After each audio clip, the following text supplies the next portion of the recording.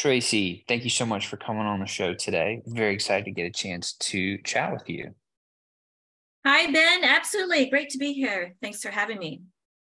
Yeah, 100%. So I run things a little differently here. I don't do the big, long, drawn out intros because you're here. It's about you. And I would love if you could actually introduce yourself and tell us, give us the 30-second overview, and then we'll do the deeper dive into your story and your work and career arc, and talk about some of the principles and all that kind of stuff. But yeah, I just want to hand it over to you for a quick 30-second overview before we do the deep dive. Yeah, so my name is Tracy Greenan. I'm the founder of Aura. Aura is the world's first digital fashion brand exclusive to gaming. I'm also the founder of Gamers Over Guns, which is a social outreach initiative here in New York City. And I've been a founder of Aurelian Icarus. That's a digital and physical accessories and jewelry brand based in New York. And I've been a serial entrepreneur for since 1996. So long time.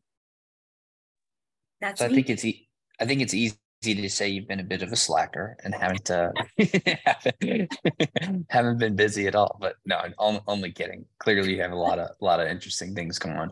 Okay, well, take us back to the beginning. I would love to just kind of hear I'd love to hear your story from the very beginning. Well, I started designing in fashion in around 1991 in shoes. Actually, it was in shoe design. I was actually asked to create this line of shoes, and that was in Toronto. And I was still a student in design school, and I found out the founder was telling me that the shoes were so popular, young people were stealing them out of the shops. So when I heard that, I realized this is definitely the route I want to be in. I'm definitely this is a great sign that I'm on the right track. So I finished design school, and I decided I wanted to go to New York, and I took my collection there. I just basically piled my collection in a suitcase, and I took a very unglamorous route via Greyhound bus from Toronto to New York City. I didn't know anybody. I had no mentors. I had no family out there, no contacts. And I just started knocking on doors. And eventually I found out through other boutiques, because New York was very different back then. There was a lot of independent boutiques. I found out about international trade shows. And it was through those trade shows at the Javits Center that I started attending and showcasing. And within about 2 years, I was selling my line across 8 countries with 2 showrooms and using 4 factories. And it was an incredible journey because I learned so much, and I was still in my 20s. And that's how things happen. And then eventually after that, I made the jump over to Europe, and I was in the UK and Europe for about close to 20 years. And by then I had a child, and I had gotten out of fashion, and I was speaking with somebody about getting back into business again. And this person said, why don't you go into jewelry? Because jewelry is small. You don't have to worry about bolts of fabric to carry around or patterns.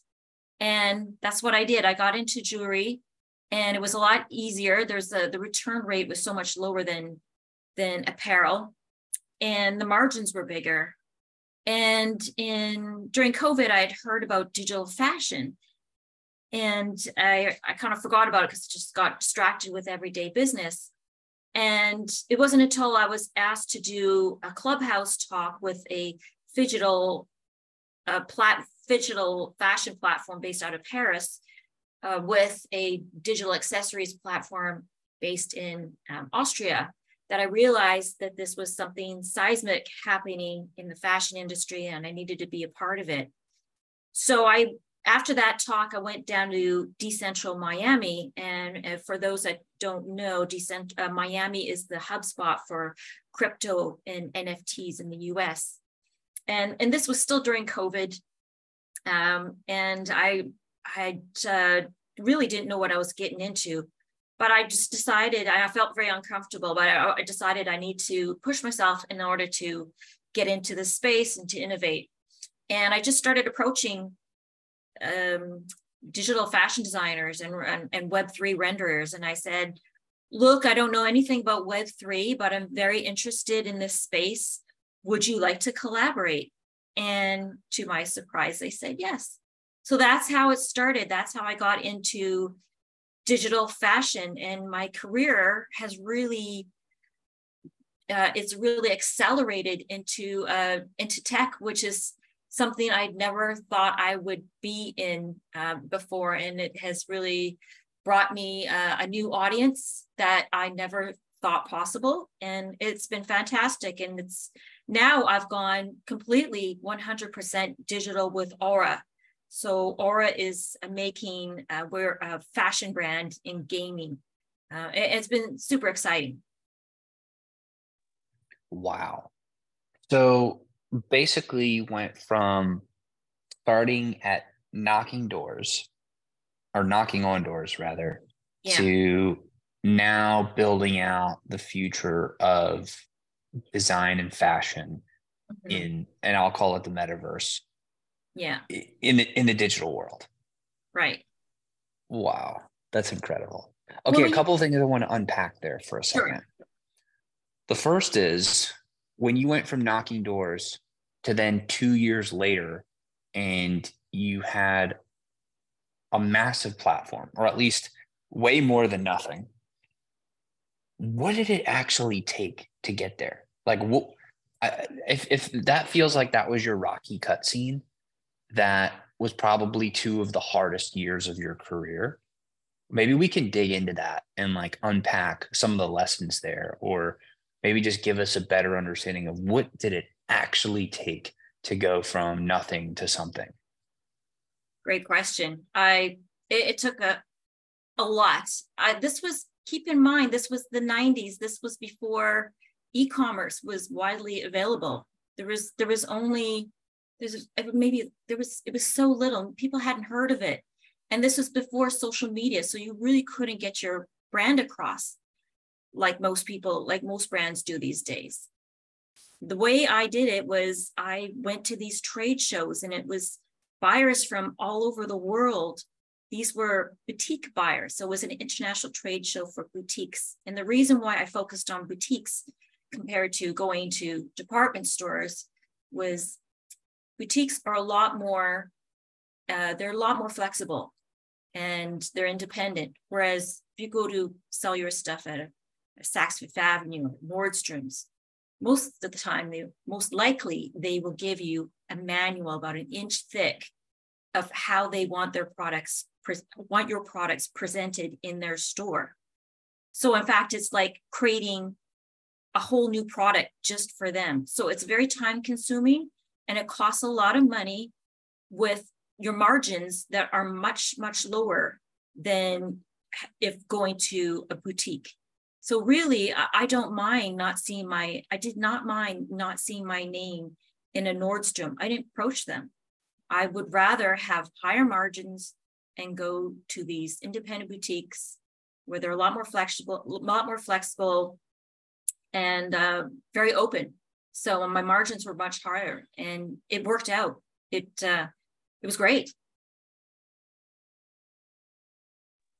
Yeah, that's incredible. So you kind of figured out your niche and where you could actually compete and get onto the scene there, it appears.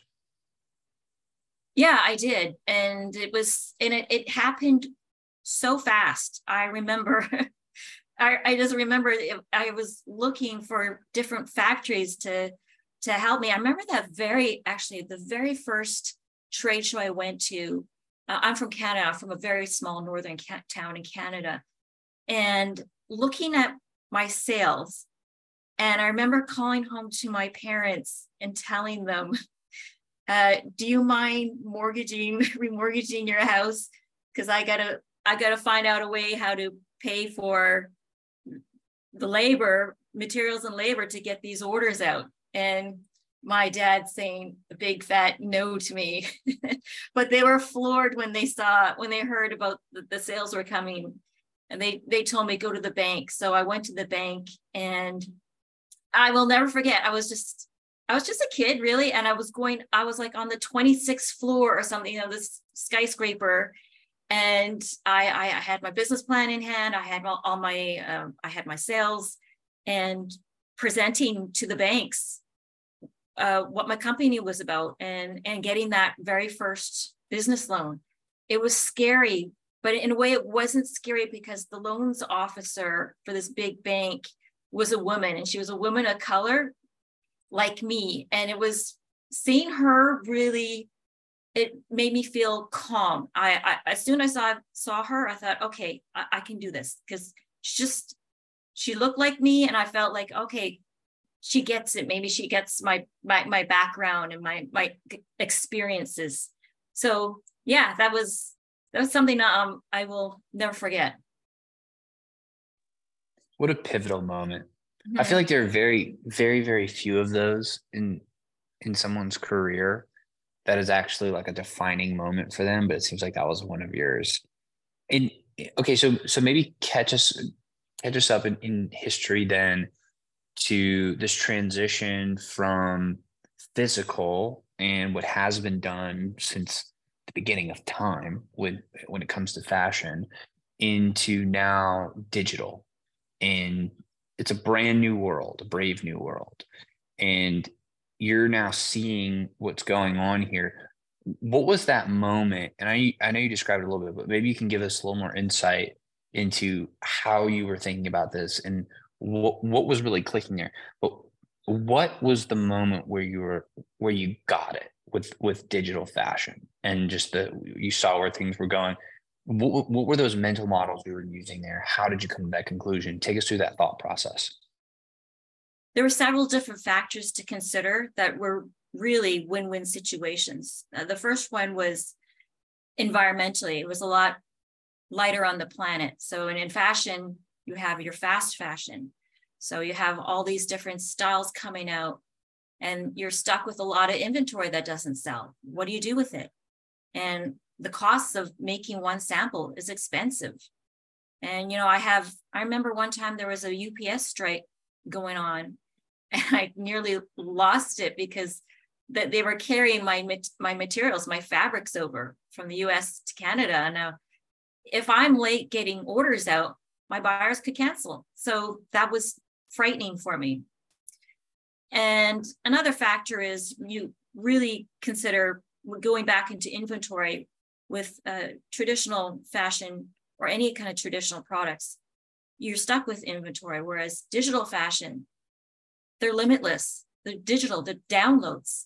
So you can only really pay for the labor for that one image, and you can use it and resell it for infinite times. And these images, they don't degrade like fashion does. They don't degrade over time. They don't get lost. They don't get stolen.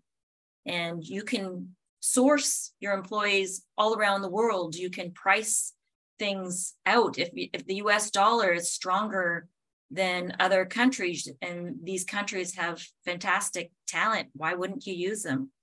So there's a lot to consider, and also logistics. You don't have to worry about strikes going on, or like I remember during COVID, one of my when the war broke out in the Ukraine, one of my suppliers in my Digital brand, he makes my jewelry boxes.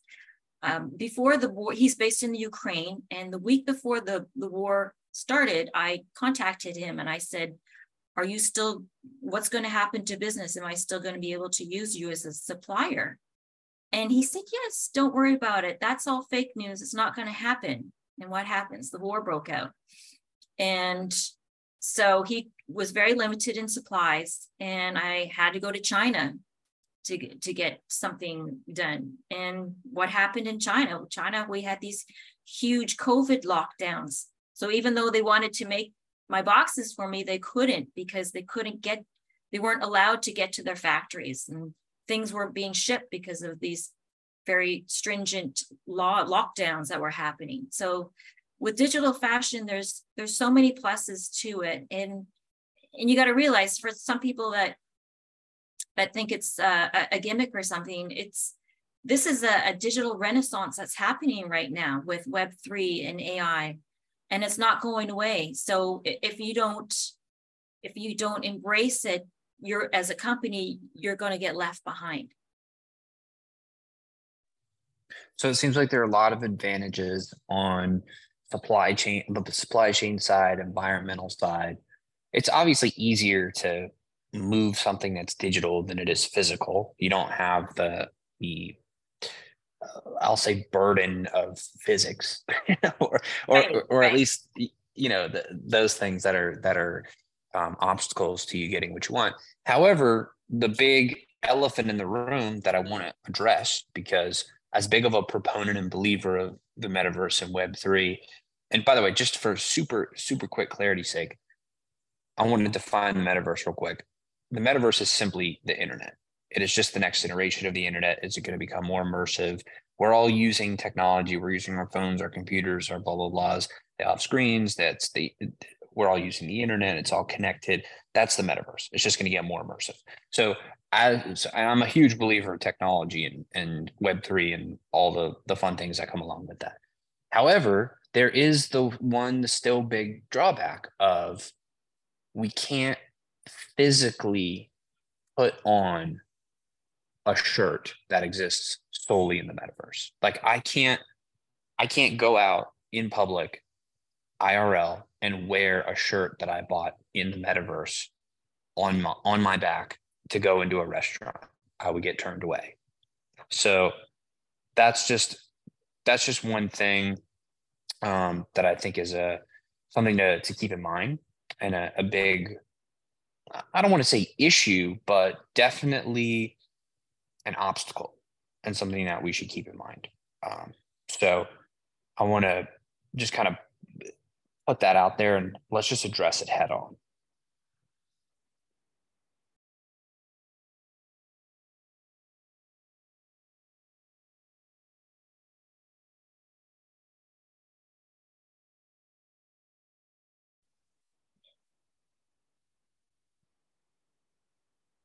The metaverse is an immersive space where people can have the opportunity to be on a platform to meet with other people from all over the world. So that's what's so special about it. And it's also important to know that even though you have companies like Meta and Disney leaving their programs dedicated to the metaverse, that it's still here. It's going to continue to grow, and it's an experimental phase right now. So we have to give it some time. Obviously, there's lots in development. It will become more sophisticated over time. And it was very popular during COVID, and there's going to be different uses for the metaverse as well as we move on, as time progresses. But let's also remember that the metaverse is not just for meeting spaces, like for companies. It's also gaming.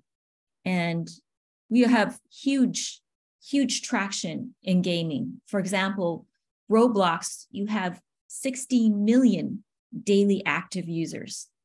Fortnite, very similar. I think they're a little bit more, 70 million daily active users. We have Zepeto, an Asian video game. They have a 300 million user database. So there's huge opportunity to be in this space. And it is not going away. It's going to continue growing, and it's exciting. And there's lots of opportunity happening here. And that's why I realized, I started out in digital fashion, and I was experimenting to see what works, what doesn't, as a lot of companies do. And during COVID, I had big companies call me up doing mentorship calls, and they wanted to know what was the best route, because I don't think anybody did back then.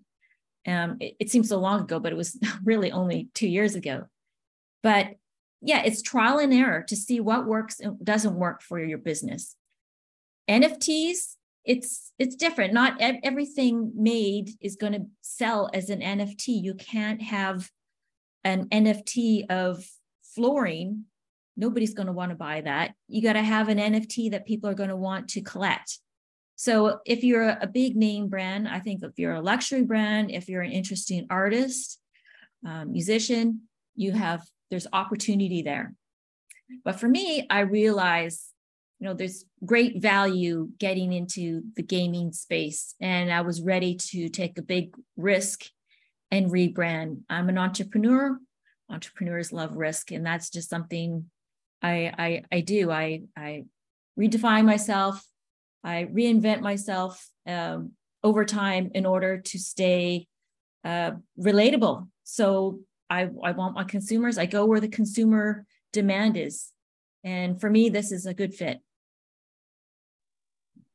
Yeah, that makes sense. And just to kind of to continue addressing the elephant in the room of like, okay, there's physical fashion, there's digital fashion.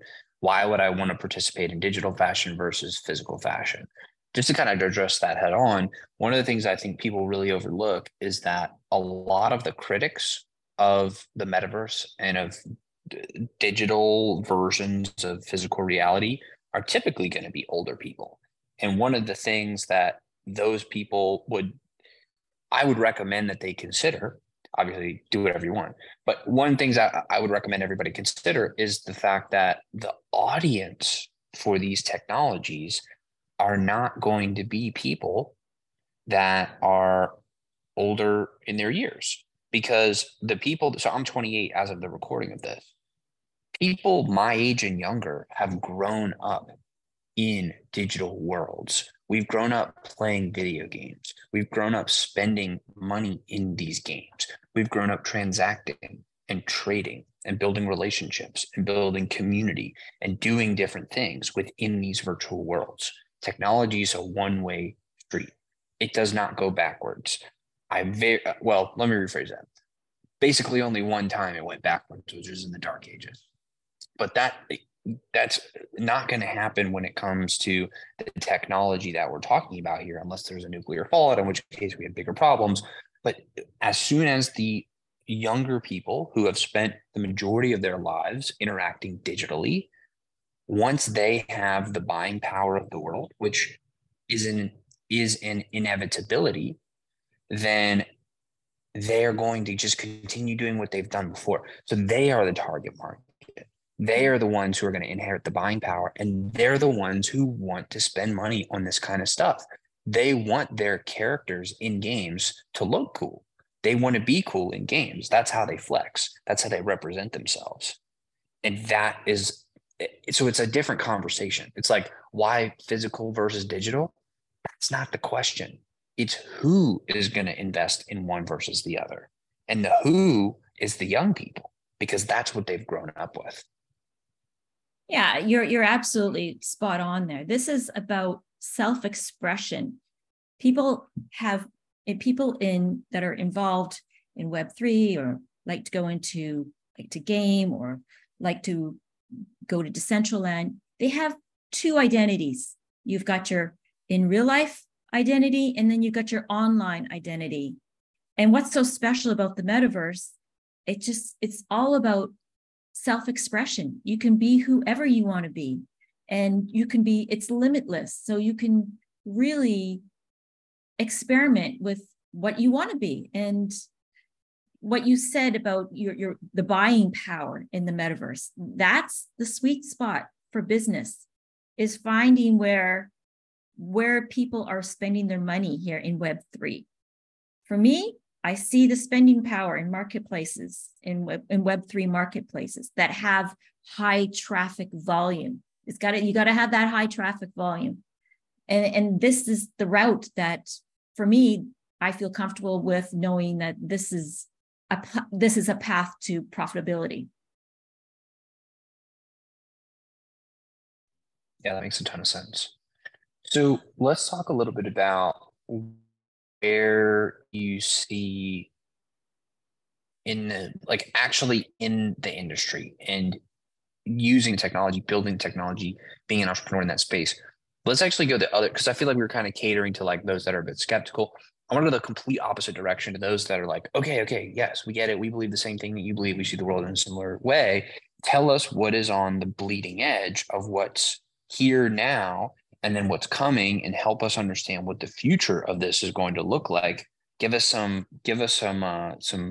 fashion alpha, if you will.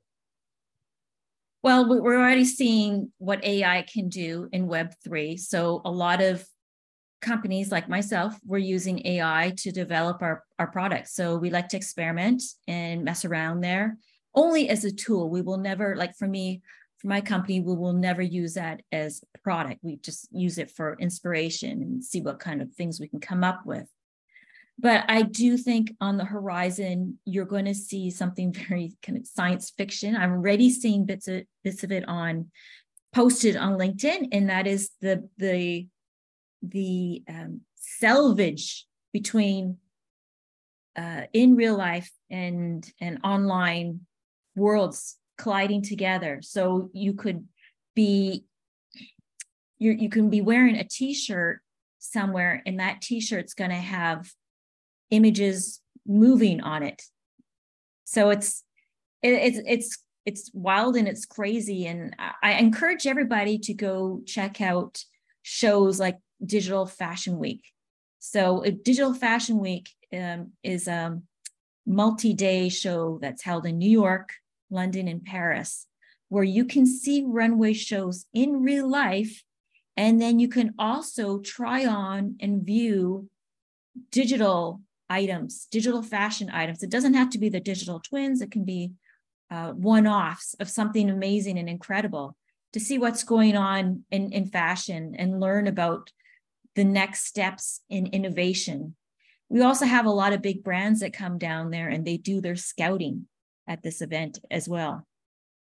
So that's worthwhile seeing. That the shows are it's coming this September, starting off in New York. You don't actually have to be there. Yeah, you don't have to be there in person, but you can also witness it online. But it's exciting to see it, to go actually down there in New York if you happen to be in any of those three cities. Yeah, it's exciting.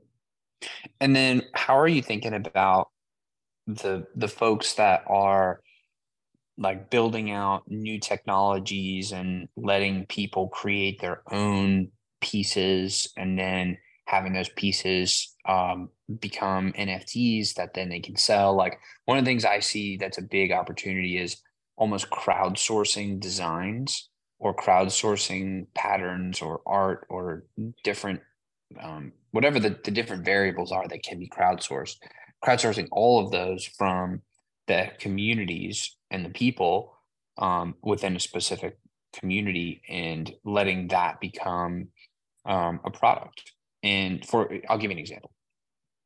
For Nike's Dot Swoosh, I think that's a brilliant idea of them creating that kind of separate brand. It's a little bit separated so they can have a little bit more flexibility there. One thing I'd love to see them do is I would love to see them allow all of their users and all the people to create whatever kind of virtual or digital design when it comes to the shoes or the shorts or the pants or the shirts or the hoodies or the hats, whatever, and then let each of those designs become NFTs.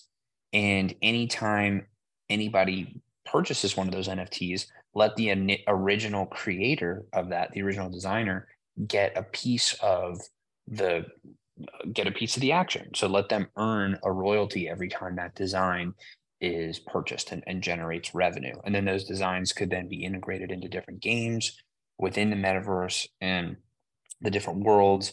And then you can have people building their own businesses within other businesses. And that just seems to me like a huge opportunity. Are you seeing things like that? Or is that just a little bit of a different ball game where one's more designer focused and like very high skill level art focused, and the other one just seems more of like a mass, just kind of open sourcing something and then allowing people to attach royalties to it? Well, I think the general concept of what you're talking about is already being done with royalties and smart contracts. So if something is sold on and sold on and sold on, there's still going to be royalties. It depends on what is written in the smart contracts. But yeah, I love the idea. I think it's great. It would be, I think the biggest challenge is getting people access to using those programs where they can make these renderings that are made in these three-dimensional renderings.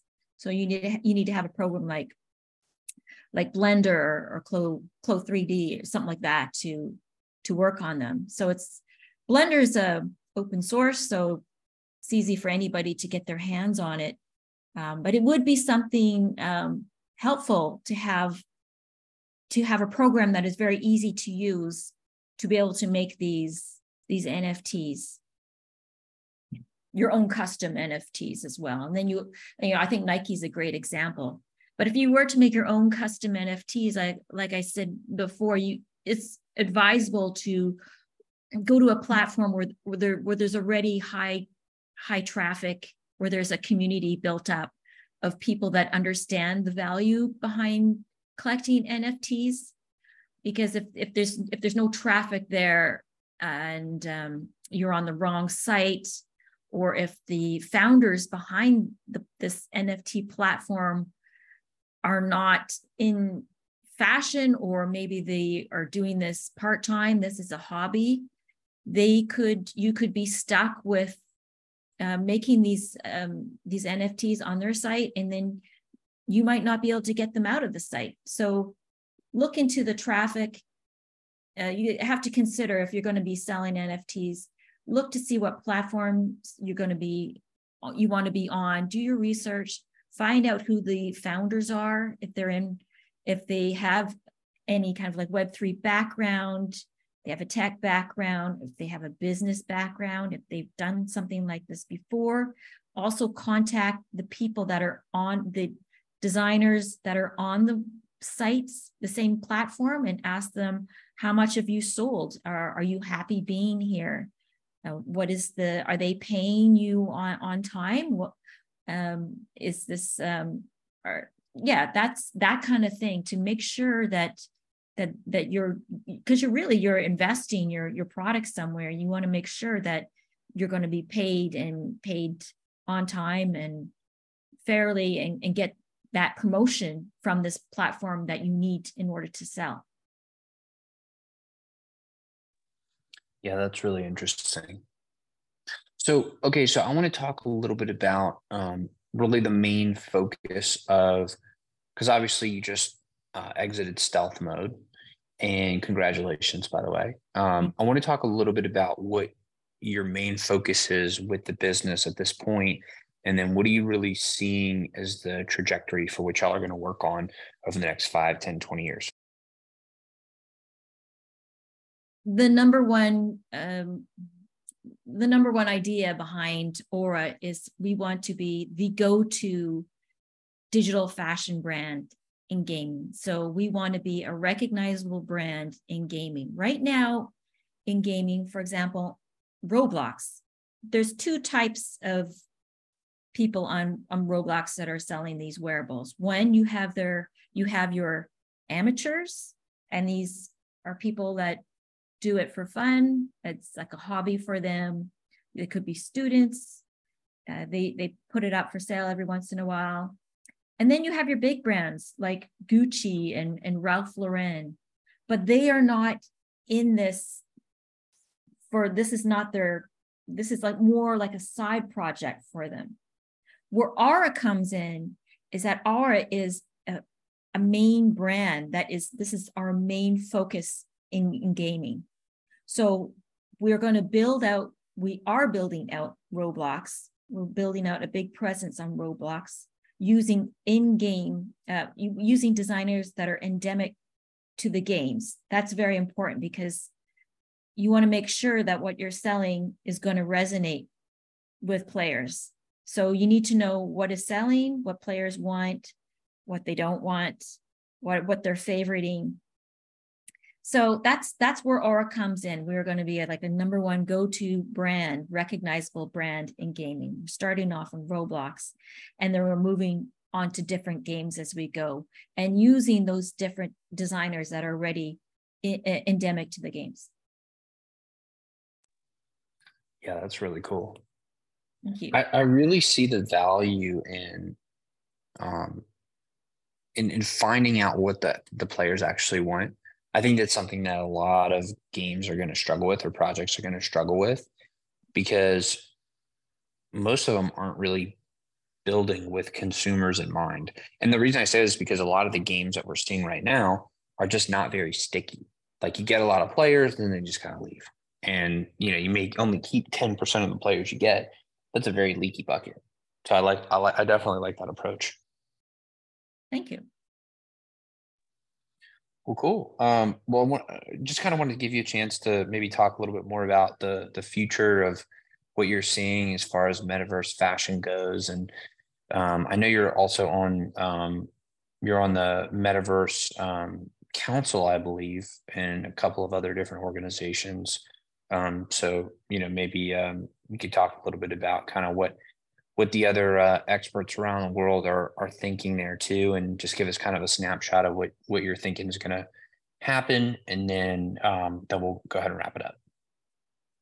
There's two things that pop to my mind about how things will evolve in Web3. The first one is things are going to get more sophisticated. We're already seeing it. So as technology changes, software changes, we're able to make different things. We're able to create colors and reflections and textures to make them as hyper realistic as we can. When avatars first came out, for example, on spatial, they were missing limbs and legs. They were just floating around with torsos and a head. So that's starting to change now. So they change their avatars, and we're also seeing avatars becoming less cutesy and more like how we prefer them to be. So they would reflect how we want them to be, more adult looking. And secondly, we are going to see more interoperability of where we can go in these different metaverses and take our digital assets with us, but that are not, so that they're not confined to one platform. We want to be able to take them everywhere. And we're seeing that now. And lastly, actually, being able to sell your NFTs. If you are a business, you don't necessarily have to go to a platform now. I'm starting to see that companies can actually sell their NFTs on their own website. So I think as consumers become more educated to the benefits of NFTs and wearables, so AR filters, you're going to be able to download them and buy them easily on your brand's website of choice. So there's going to be a big factor of things becoming easier to use, convenience, and changing. The visuals are changing to how we want them to look in wearables. That is going to be a very exciting future. Mm-hmm. And I think the fans of Snow Crash, or the fellow fans of Snow Crash and Ready Player One, will be very excited when that happens. I know personally, I'm very excited to play as my profile picture and my avatar in all the various games, because I mean, that's just going to be awesome. Why would you not want to do that? You chose that one for a reason. So you might as well want to play them in all the various games. Well, cool. Well, I'd love to just kind of see how this all plays out. And when some of these ideas start to really take shape and take form, maybe it'll make sense to come back on the show, do a follow-up, and talk about what we see in the next couple of years from there. But it's really been a pleasure, and I appreciate you hopping on the show today. Thank you very much, Ben. Appreciate it. Thank you for the opportunity.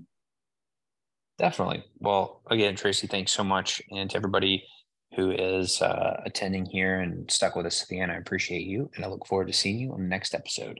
Take care.